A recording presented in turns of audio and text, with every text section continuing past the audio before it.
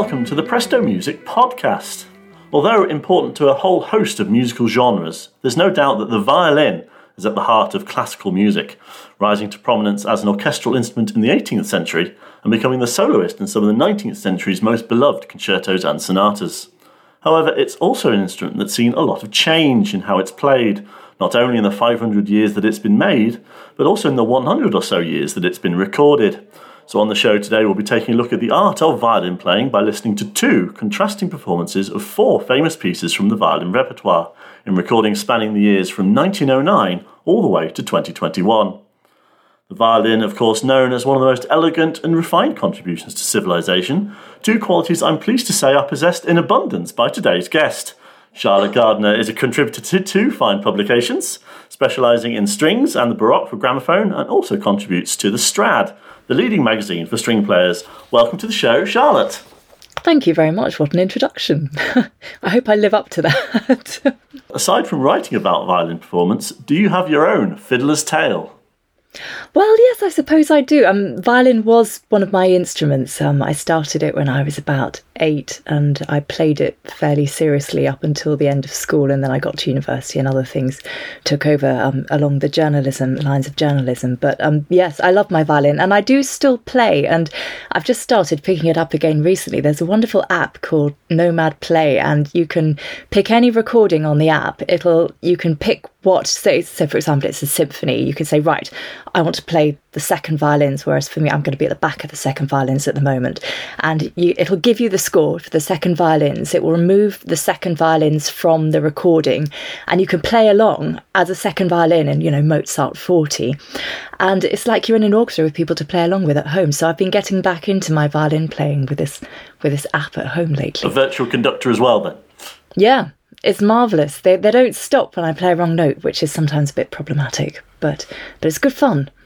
Well, as we did with pianists, we begin with Bach and repertoire that our first violinist called the Himalayas, the sonatas and partitas of solo violin.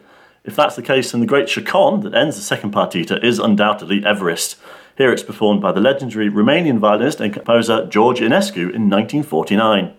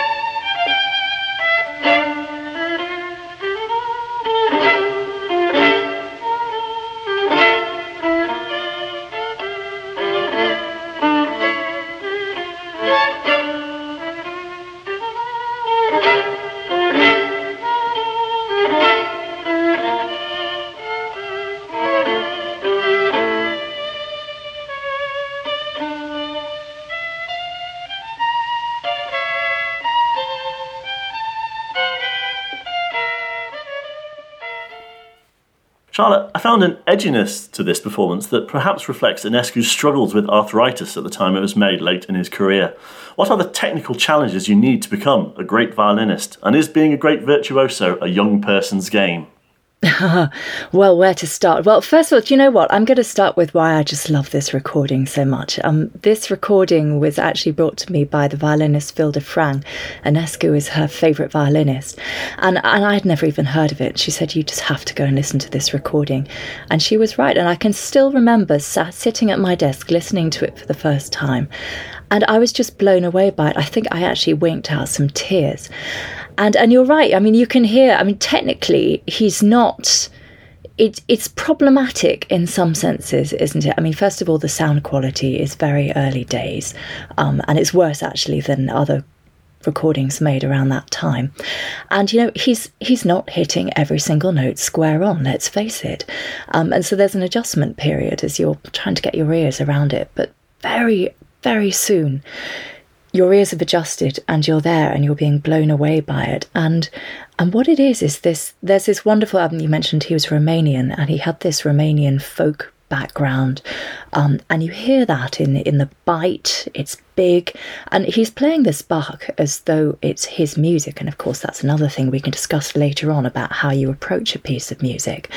But in terms of why he was playing like that at the time, whether virtuosity is a young person's game, I think that it depends what you mean by virtuosity, because I think that particularly these days, virtuosity isn't just about playing fast, if it ever was about playing fast. Now, yes, he's not hitting every single note bang on, but I would say that virtuosity these days isn't so much about virtuosity anyway. It's not so much about how fast you can make your left fingers go. It's about the right hand. It's all about the right hand, because there's just so much, and this ultimately I think is why he is able to move us to that degree with such wonderful architecture and just a feel of flow, even though he's not quite there. It's because the shoulder, the arm, the elbow, the wrist, the bow hold, those are all there, and ultimately that is what moves. And it's interesting, when I sit in masterclasses or when I watch a young artist performing and something's just feeling a bit laboured, it's the right arm that's the problem, it's not the left hand. And I'll see people giving a lesson and they'll say, you've got to sort out the stiffness here, you've got to get to the point at which the technique, you're not even thinking about it, so there, and then you can start to express yourself. And so with Ionescu, I think that he is still a virtuoso in that performance because of what he can do with his right hand, and because of his architecture, the way he thinks about music, and the fact that emotionally he's absolutely got us in the palm of his hand, even more so than ever now. I mean, the base level for what is technically possible in terms of speed. I mean, every Tom, Dick and Sally at conservatoires around the world can play The Last Rose of Summer now. It's got to be about more than that. And when you look at the people who are really, really famed these days for their marvellous technique, I mean, take Pinchas Zukerman. It's again, it's the right arm that's the thing. I did an interview with him once for the Strad, and my gosh, if you could see the way that man could hold a fork. He gave me, and we had this wonderful 3-hour, it is magic, it is literally magic to behold. We had this 3-hour interview, and we got on to the subject of technique, and we talked about the bow arm thing, and it's a subject that I care particularly about, because really I was scuppered in the first year of playing my violin by having a teacher who wasn't very good. I'm from this sleepy little seaside town in Somerset. My parents did the best that they could getting me the violin teacher that they did, but right from the beginning I had technical problems sewn into my technique, and it was very, very hard to undo them later on, and it was all in the right hand. And so I got onto this subject with him, and just the way he could balance that fork, I mean, it was dancing on air in his hand. And that is what it is all about. And that is why when you hear, next time you go and hear Pinchas Zukerman, look at the right hand, not the left hand. And that's where you'll see the virtuosity going on. Yeah, you mentioned there that George Enescu was very closely associated with folk music. What influence do folk violinists have on classical ones? Oh, loads. I mean, it's all part of it's all the big melting pot, isn't it? In the same way that composers over the years have been inspired by folk music, so have violinists. I mean, we've got Enescu. I mean, if you look these days, one of the rising stars, I would say now internationally, the young Kentucky violinist Tessa Lark. And she's made bluegrass a bit of a thing, particularly for her encore. She was at the Wigmore last weekend. And she'll play her Bach and her Telemann or her Ravel, and then she'll do a bit of bluegrass to finish. And I love all that. I think it just all adds to the richness. Mark Bushkov is another one. He took part in the Tchaikovsky violin competition a few years back, and he did this absolutely wicked cadenza in the Tchaikovsky violin concerto, on the stage in the Mariinsky Theatre. And he brought, I think it was Romanian folk himself actually, into the Tchaikovsky violin concerto. It was wonderful. So yes, folk is influencing people even today. And I would say especially young artists are becoming more and more confident about bringing that layer of things into a classical performance. Well, Enescu's recording in 1949 was one of the first of Bach's sonatas and partitas, but a new recording by the Italian Fabio Biondi on Naive is the latest, and by contrast, I found Biondi's performance to have a warmth and refined quality to it.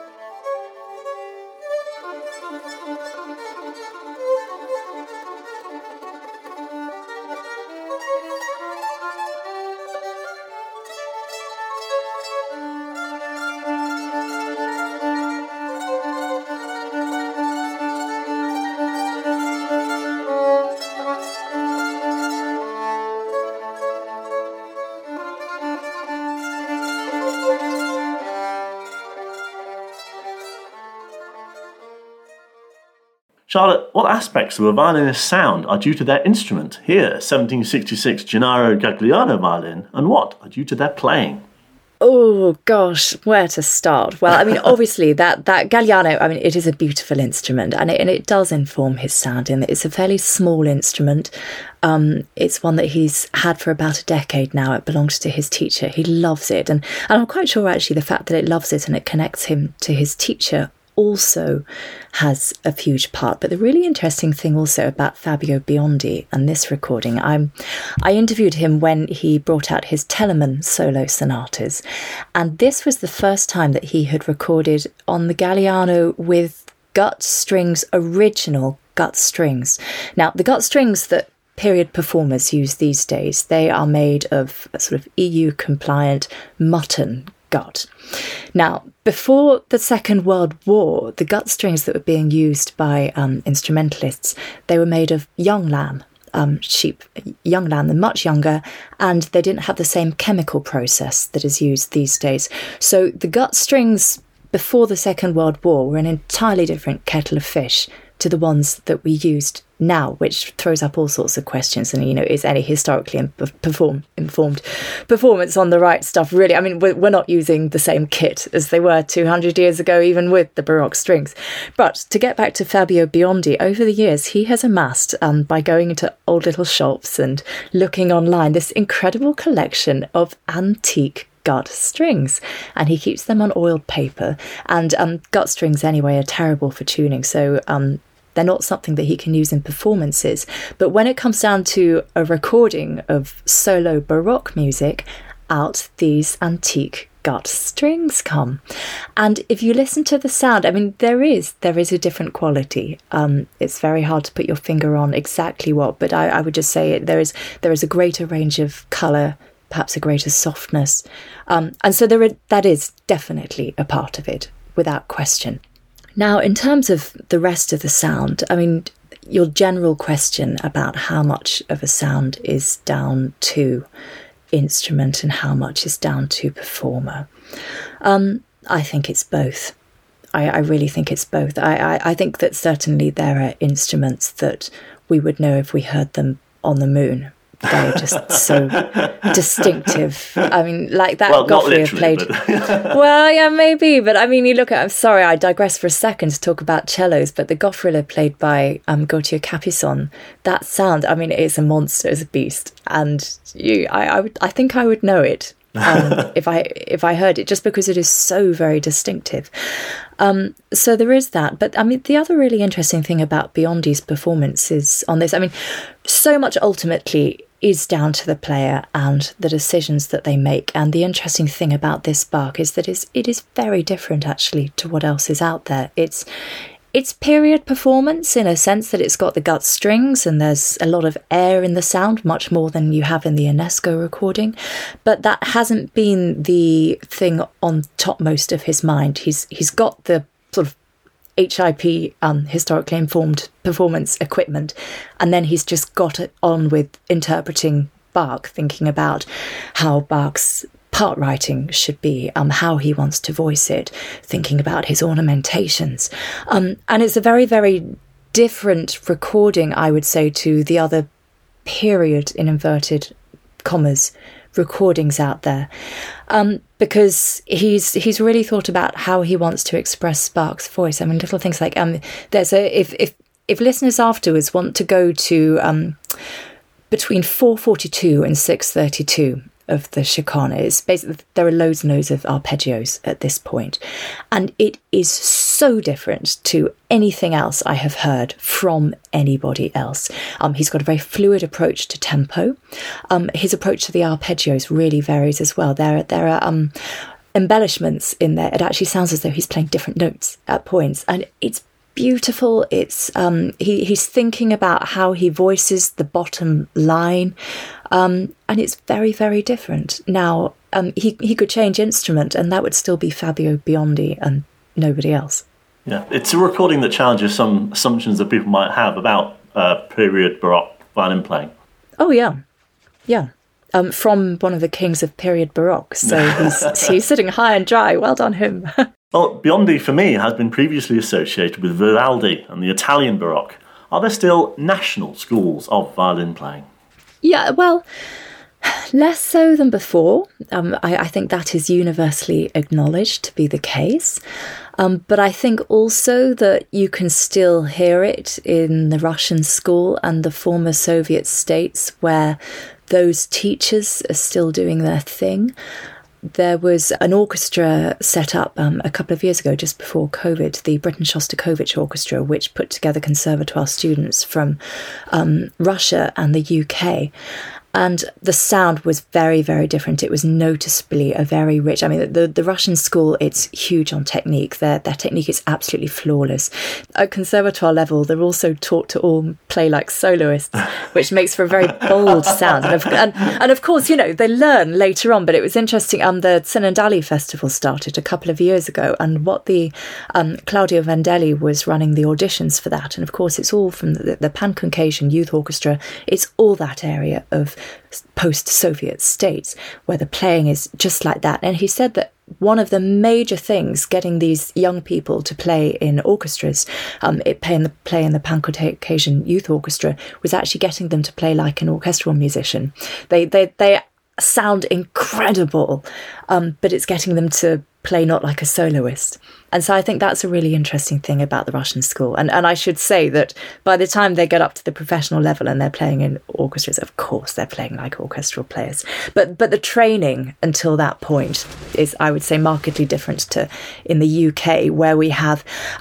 French musicians in the past have told me that the UK in particular has a real emphasis on orchestral playing. It makes it very much, and Germany as well, is very much as important and as viable a career as being a soloist. That's a pragmatic approach, isn't it? Absolutely, but I would say therefore that there is a difference in attitude to different schools these days as well, not necessarily just the sound, but the weight attached to being an orchestral musician in London as opposed to Paris, for example. Well, if obscurity was a problem for Bach's violin music, then that certainly wasn't a problem for Mozart, who dazzled with his virtuosity both as a pianist and a violinist in his youth. And all 5 of his violin concertos are from the relatively early stages of his career. Here's the third in the recording that was for many years the reference, Artur Grumio with the London Symphony Orchestra, conducted by Sir Colin Davis.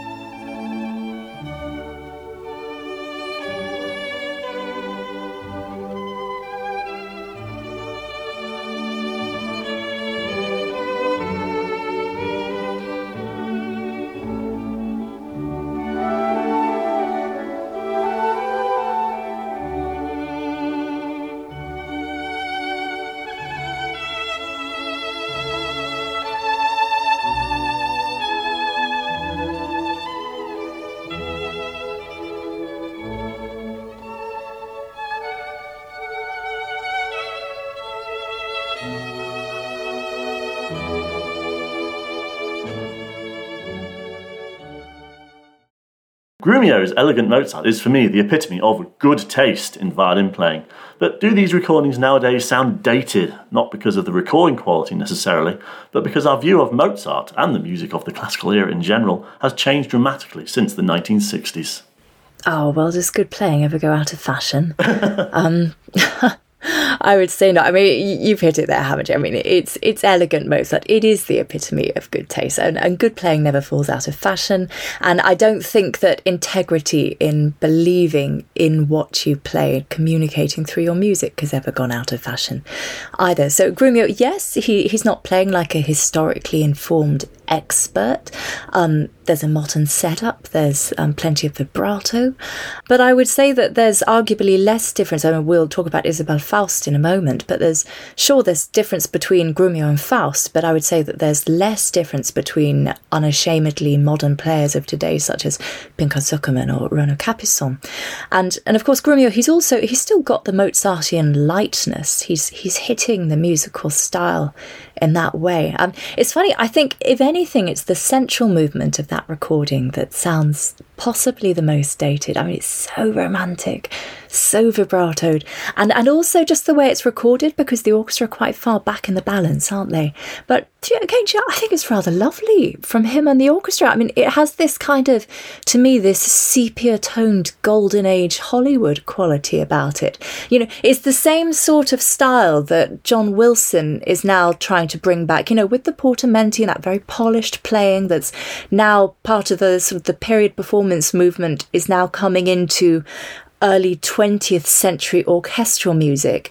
And here it is in its original form, with Mozart and Grumio. I mean, it's just sublime.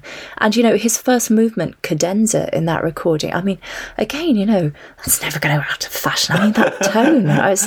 There is an element that good playing really never does go out of fashion like that. Yeah. He's just sublime. So, no, it's not out of fashion. It's still great. Yeah. Well, you mentioned there vibrato. Why is vibrato such a controversial and much discussed issue with regards to both performances of period style and of older style?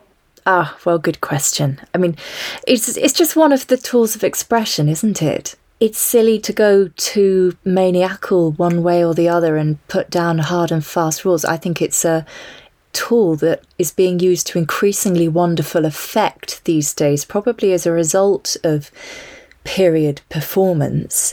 That means now that people are a lot freer, and of course, because people are now used to not using as much vibrato or using no vibrato as they play their Bach or their Telemann, it means that they're doing really interesting things with it in other ways. I mean, you've got, for example, Quatuor Eben don't use vibrato when they're doing a Beatles cover. If you listen to their Come Together, the Beatles, that really direct sound that they're getting, look like there's video of them playing it online, there's no vibrato. That's how they get that brilliant sound. And, you know, would they, I mean, maybe they're such geniuses, probably they would have worked it out without the period performance thing. But still, I mean, I was at a concert at the Highgate International Chamber Music Festival on Saturday, and a quartet played Shostakovich String Quartet No. 11. And the power of that work was that there was very little vibrato all the way through. It was very somber, sort of almost numb. The pain was a numbness. But then every now and then they wanted a really human, keening voice to sing out.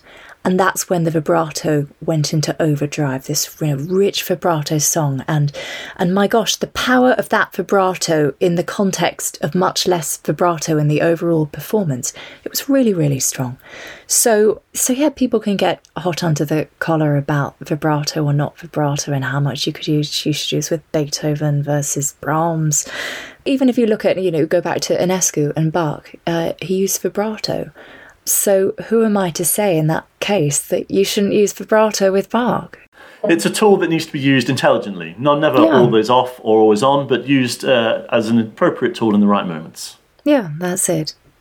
And within that, obviously, there are points at which you really want a good period sound. I mean, I think that one of the wonderful things that the period performance world has done is bring just a greater range of possibilities to the sound world, and vibrato is one of them. let's explore that sound world now with Isabella Faust Mozart with the Baroque ensemble Il Giardino Armonico under Giovanni Antonini.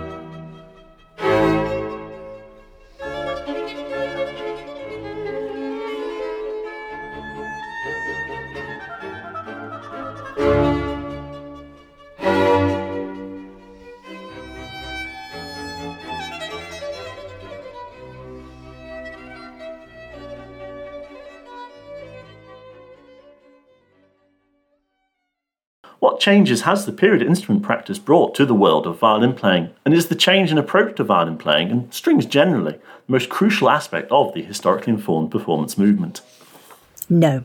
No. Do you know, it's really interesting. I mean, yes, the gut strings is very, very interesting, but as important, or arguably maybe even more important, is the bows, actually. Isabella Faust has a huge array of bows. She's got a library of bows which she uses for various different composers. And I mean, it's a major thing, you know, when you're playing Bach, when you're playing Mozart, to suddenly have a shorter bow, a more springy bow. Margaret Faultless of the Orchestra of the Age of Enlightenment, she's also head of historical performance at the Royal Academy of Music. She gets drafted in increasingly often these days to symphony orchestras to help them produce a period sound, that wonderful sound you're hearing from the OAE on this recording. And it's actually, because the strings are quite a hard thing actually to get your fingers around and to adapt to, particularly if you've got a very short amount of time as an orchestra to have a workshop, it's actually bows that she suggests the orchestras switch to first.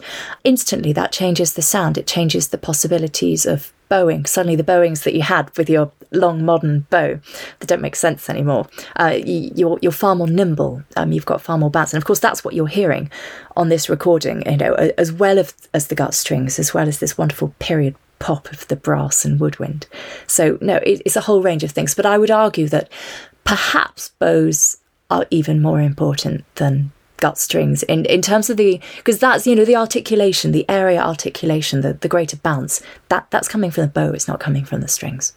For many, the greatest violin concerto of them all is Beethoven's Violin Concerto, and it has of course been performed by all the world's greatest violinists, and perhaps none were greater in the 20th century than our two next performances: Jascha Heifetz, born in Lithuania but raised in the US, and David Oistrakh, perhaps the supreme product of Soviet pedagogy. First up, here's Jascha Heifetz with the NBC Symphony Orchestra under Arturo Toscanini.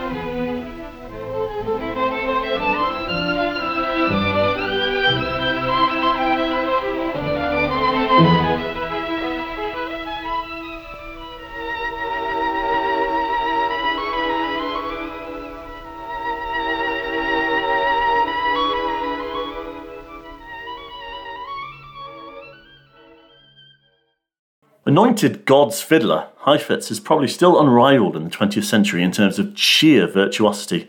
The son of a concertmaster, Heifetz was playing before the age of 2. Charlotte, are great violinists born or made? Well, first of all, do you know what, just to say, I'm really glad you went for the Toscanini rather than the Munch. It's the better one. And I guess that leads then on to, you know, born, not made. I mean, it's both, isn't it? I mean, it's a little bit of both. You can want to be the greatest violinist in the world, but frankly, if it's not in your genetic makeup, even if you practice, you know, the 10,000 hours and you obtain the technique, if you never get that connection between what your fingers are doing and where your heart is, if you don't have that something to say and the ability and the desire to express it, and to make yourself essentially emotionally naked on stage. I mean, it only ever works if you're able to just bare your soul to an audience full of strangers, and some people have that and some people don't. So within that, there needs to be some work as well. But, it's interesting. I mean, one of the things that I've noticed, particularly with the period performance movement, is the number of younger generation soloists, rising names, whose parents are also musicians, and who, having Thomas Dunford picked up his lute, at the age of 4 or something. Look at Théotime Langlois de Swart, who I've just interviewed for the Strad, incredible rising violinist and protege of William Christie. He first started Baroque violin at 9, because he's just from a musical family, and that was the wallpaper to him growing up. So yeah, nature and nurture. But I've sat in so many competitions, so many international violin competitions, and just been bored out of my wits and thinking, this is a day of my life I'm never going to get back, because these people, they've got the technique, but there's literally that's all they've got. You need to have the artistry with it. Was Heifetz and his lean sound perhaps a bit of a harbinger of things to come, in the long run, a greater influence than Oistrakh? I think with regards to people like Perlman, etc. No, I think he was a one-off. It's funny, with violinists, I think that there are very few violinists in time who are genuinely, musicians full stop and string players, who are genuinely recognisable from their sound, not by their interpretation of a particular work. And Heifetz is one of those. And I think he was a one-off. And I think it would be futile and stupid to even try to attempt to imitate him. I don't think... That's a fool's game, isn't it? Yeah, it's stupid. Why would you do that? I don't think that any violinist since him has ever thought, oh, do you know what? I think I'll go down the Heifetz route. I mean, you'd be absolutely insane, wouldn't you? So no is my answer to that question. Here's, of course, another great violinist is David Oistrakh with the French National Radio Orchestra under André Clutons.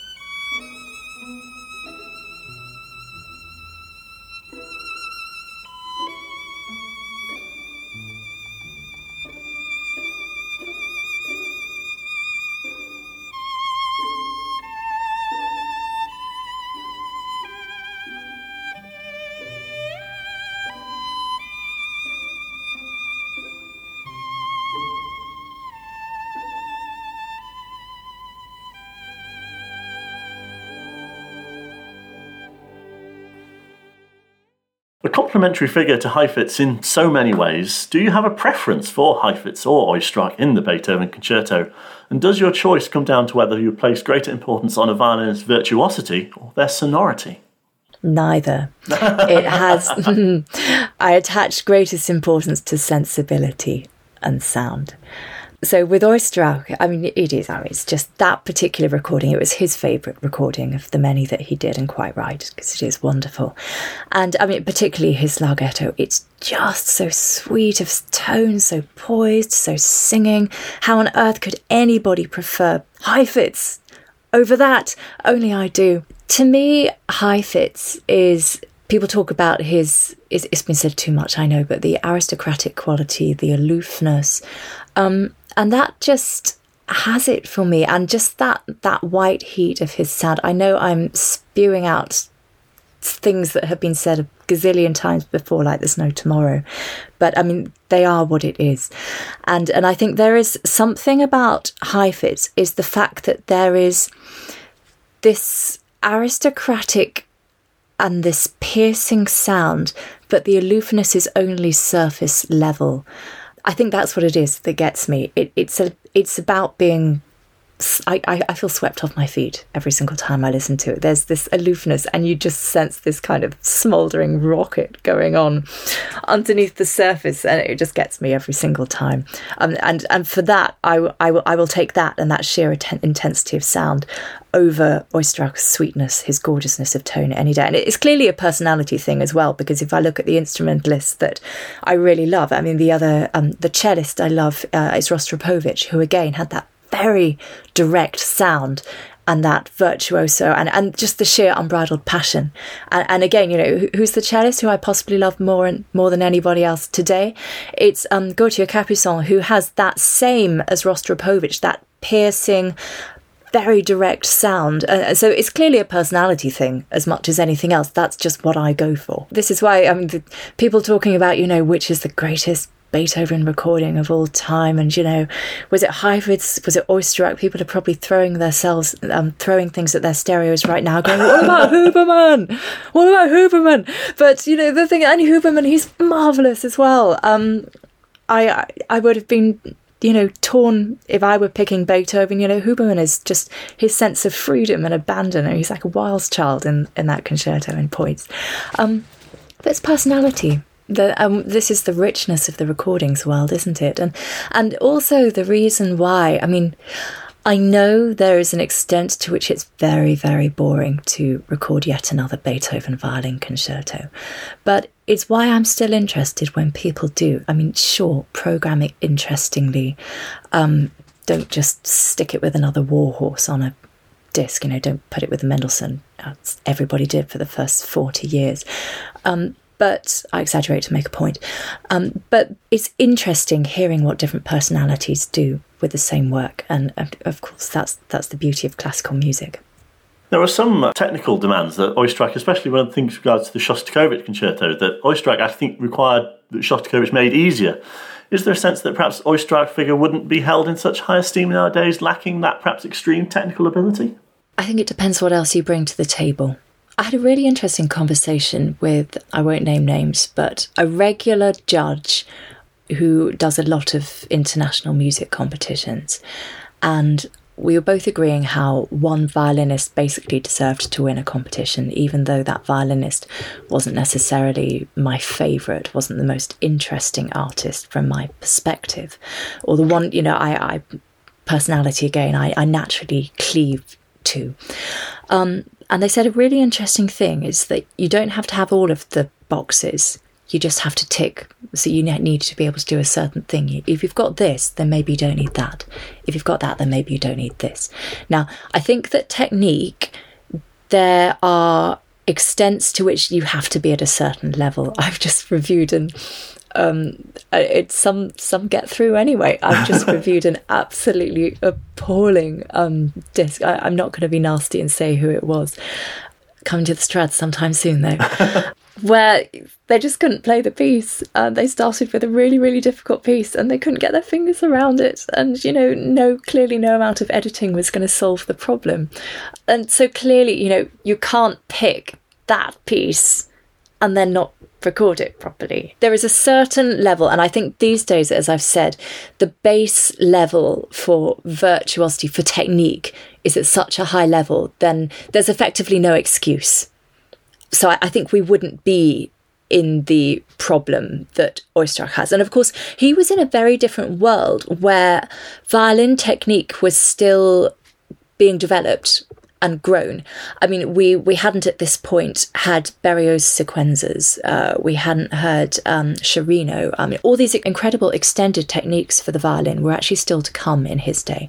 And in the same way that most violinists of Bach's day or Vivaldi's day, their technique, again, it just wasn't developed enough to handle most of the things. I mean, there's a reason why Brahms's violin concerto was deemed unplayable by so many people, and Barber's violin concerto was deemed unplayable when they were first penned. It was because they were ahead of where violin technique was at that time. So I think essentially we're not going to be in that situation today because the baseline for violin technique has risen again. Is there a fundamental limit in terms of technique? I mean, where can violin playing go in terms of technique? Well, I guess nobody's played the Paganini 24th on an upside-down violin yet, have they? So, I mean, there's always something else, yeah. Yeah, I mean, who knows? I mean, it's the joy, isn't it? We see what's going to come next. Or, you look at Anne-Sophie Mutter talking about the second violin sonata written for her by Penderecki. And she looked at it and said, it's unplayable. It's actually unplayable. But she said, Penderecki wrote it for her knowing that she was, an absolute, if anybody could take a technical challenge, it was Anne-Sophie Mutter. And he stretched her and blow us down. She got her fingers around it. So never say never. It's up to the composers, isn't it, to push that each time? Yes, and in fact, that's what one of Mutter's points. You compose it, I'll play it. It's not for the violinist to instantly say, oh, it's unplayable. You've got to have a jolly good go first. And I like that. I like that approach. I mean, sometimes things are genuinely unplayable. I was once at a competition and the composer in residence, the poor man, he'd composed his competition commission, and it was only when he landed in situ that he realised that actually this whole middle section, it was actually unplayable by a young artist anyway. So he had to just say to everybody as they turned up for their session with him, just scrap the middle 6 pages. The poor man, he looked desperate about the whole thing. I mean, it was still a great piece, but the middle 6 pages were actually unplayable. Well, our final pairing takes us all the way back to 1909, when the much-beloved Mendelssohn Concerto was a mere 64 years old, and recorded, well, just the finale with piano accompaniment, by the American violinist Maud Powell, although perhaps a bit forgotten these days, gave the national premieres of the Tchaikovsky and Sibelius concertos. The pianist here is George Falkenstein.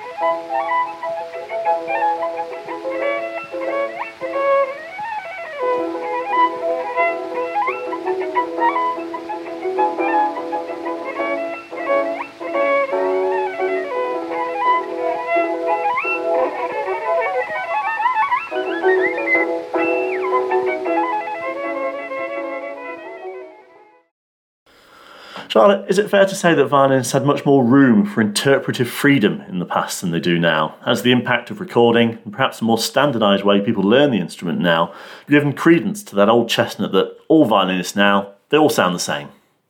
Well, do you know what? I think it is a bit of an old chestnut. I think that what people always forget when they bang on about this one is that, yes, Maud Powell was not playing with a wall like the one I've got behind me of, hundreds and hundreds of CDs, given. She didn't have that. But she also had the score in front of her. And I think that people tend to forget there is only a certain margin for personal expression within the bounds of respect to a score. And at the end of the day, Mendelssohn was very particular about his tempi, about how you were to take the transitions, about, composers through the ages, they've stipulated what they want. And are you really going to say, I've got all the freedom in the world to perform this, screw what the composer said, there are no other recordings, I can do what I like. I mean, it's a nonsense. So yes, there are, schools of violin playing, perhaps that has shrunk a little bit, as we've discussed already, but they still exist a little bit. But I think that although there was a lot of variety, I would say that these days there is also a lot of variety in how violinists attack the Mendelssohn Concerto, bringing their personality to the score without being disrespectful to the score. Having said that, Maud Powell, I mean, she is fascinating. She's a fascinating figure anyway to me. I mean, this is American violinist who went and studied in Berlin with Joachim back when it was very difficult to travel from the States to Europe. One of the very first artists to embrace recording technology. I mean, this 1904 recording with the Victor Talking Machine Company. I mean, she was a trailblazer. And the other really interesting thing about Powell is just the sheer breadth of what she recorded. I mean, there's everything from, her own arrangements of Ombre Ma Fou by Handel through to this Mendelssohn. She had very wide, eclectic musical tastes herself and was also thinking about what her audience wanted to hear. I would love to know what she would be doing today, Would she be going down the contemporary route? Would she be going down the crossover route? Would I be feeling a bit sniffy about what she was putting out today? Thinking that she was selling herself out. Really interesting. And this particular recording of the Mendelssohn, I mean, it's fascinating. I mean, boy, that woman had pizzazz, didn't she? I mean, she takes the tempo at quite a lick. These deliciously light opening flicks, really off the string. Far more fluid approach to rhythm and meter than often we're hearing today. I mean, not entirely. I mean, if you take someone like Patricia Kopotinskaya, she's very fluid with that sort of thing. You get these wonderful swooping portamenti, very of the period, but very elegantly dispatched here. And just the ease of her technique. I mean, she is gliding across that violin. It's a supersonic performance. I would have loved to have heard her live with orchestra. Is there a dominant method of teaching violin now that causes this alleged homogeneity amongst players? No, I don't think so. I think the dominant way of teaching now is just to play well. And technique, I mean, maybe I'm saying wrong things here, but yes, people are listening to a whole lot of recordings. So there are accepted ways to perform. But even then, I would say that in the same way as a critic, when I can't see the wood for the trees, if I'm reviewing, I don't know, Paganini caprices or Bach sonatas, and I can't work out what the differences are or whether I think this is a good recording, or the Kodai, I think Kodai cello sonata a couple of weeks ago was where I just went, okay, I need to get the score out here. I think that in the same way that when I don't know what to do, I go back to the score.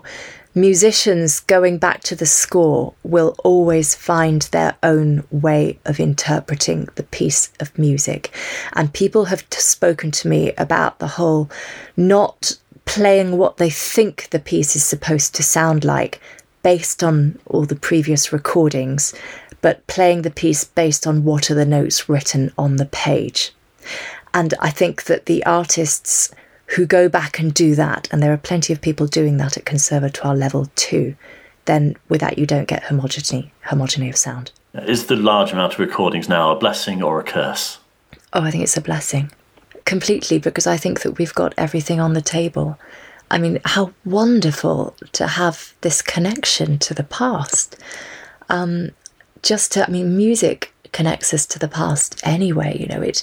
It reminds us that the emotions that we are thinking and feeling today are the same ones that were being thought and felt by people in the 15th, 16th, 17th, 18th, 19th centuries. And what the recording world does is bring us closer at least to the past 100 years that we have of that lineage of emotion. And why would you not want that? And, and it's fascinating too, isn't it? Just to hear what people have done over the centuries and decades, even though we won't necessarily agree with everything that's been done. And, even if it gives us the point to argue with as we go off and then do our thing, or wave the score proudly over our heads and go, well, they mocked that up, didn't they? That was completely disrespectful to the composer. But it's just added to the richness of the musical tapestry these days. We're very lucky to have what we have, and I'd say this is why I'm happy for artists to keep adding to it in whatever way they fancy. It's why I don't sigh when another Beethoven recording or another Tchaikovsky recording pops up. I just go, hooray, I wonder what they've done. Oh, no, that's interesting, what they've put alongside it. so many things. And of course, the other ways that artists are expressing themselves more and more today is with cadenzas.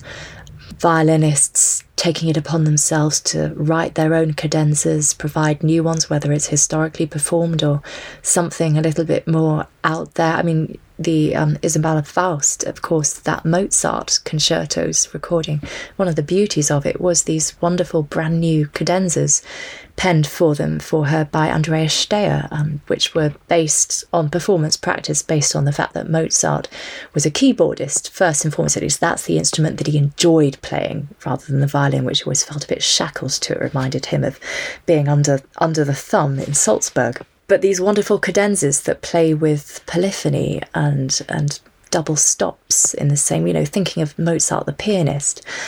Again, these are things that people are bringing to these new recordings now. It's like a never-ending treasure trove of fresh delights. And our trip through the emotional past is brought up to date, well, to 2012 at least, with our final recording. This is Alina Ibragimova playing the Mendelssohn Concerto. This is under the orchestra under the Age of Enlightenment and conducted by Vladimir Yurovsky.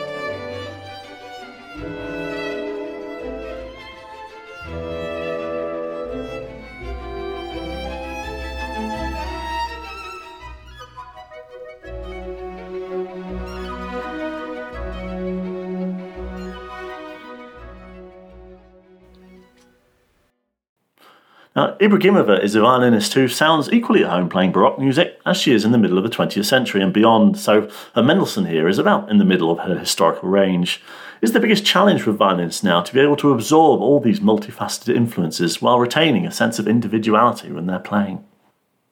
I do hear sometimes, I'd say particularly with the earlier historically informed performance recordings, there was sometimes so much of an emphasis on getting it right, in inverted commas, that the heart got slightly left by the wayside. Not always, not with everybody, but just every now and then, and that still happens a bit now. And I think that what makes Alina such an extraordinary artist is the fact that the period performance is so ingrained, it's so much a part of her language, it's as much part of her technique as a good right hand, a good left arm is, that she's able to just be herself.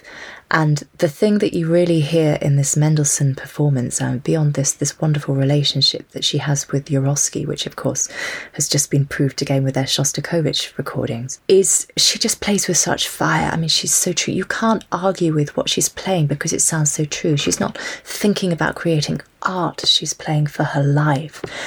I heard her in Dvorak's Second Piano Quartet at the weekend.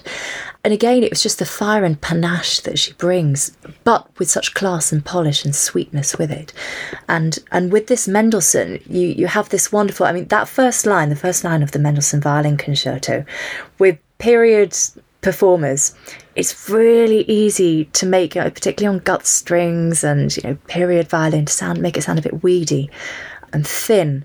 And it's how do you make it sound distressed, plaintive, but not weak. And I think she hits it absolutely spot on here. And then over the reading, it's strong, it's pure, it's clean, romantic. She can deliver the most gorgeous tone, but she's also not afraid to give it some bite. The Andante, it's lilting, it's radiant, it's so generous. It's just the most beautiful, generous performance of it. Well, you've mentioned there Ibragimova, but who else do you feel are violinists worth looking out for at the moment, both in the current crop and up-and-comers? Oh, well, yes, I mentioned Teotim Longuardo Swart earlier, and this is one of Harmonia Mundi's brand new stars. Prolific recording already. He's brought out 3 recordings in the space of the past year, and every single one has been an absolute triumph. A wonderful recording with William Christie, especially. Yeah. Really wonderful. And next year he's going to be live recording the Haydn violin concertos with Christie. So that one's coming up. And he's a really wonderful violinist, and interesting in that he's a Baroque violinist, but he's also attacking the 19th century repertoire. And he had a modern violinist background. He studied both. So I said that he started Baroque violin aged 9, but he started modern violin aged 4.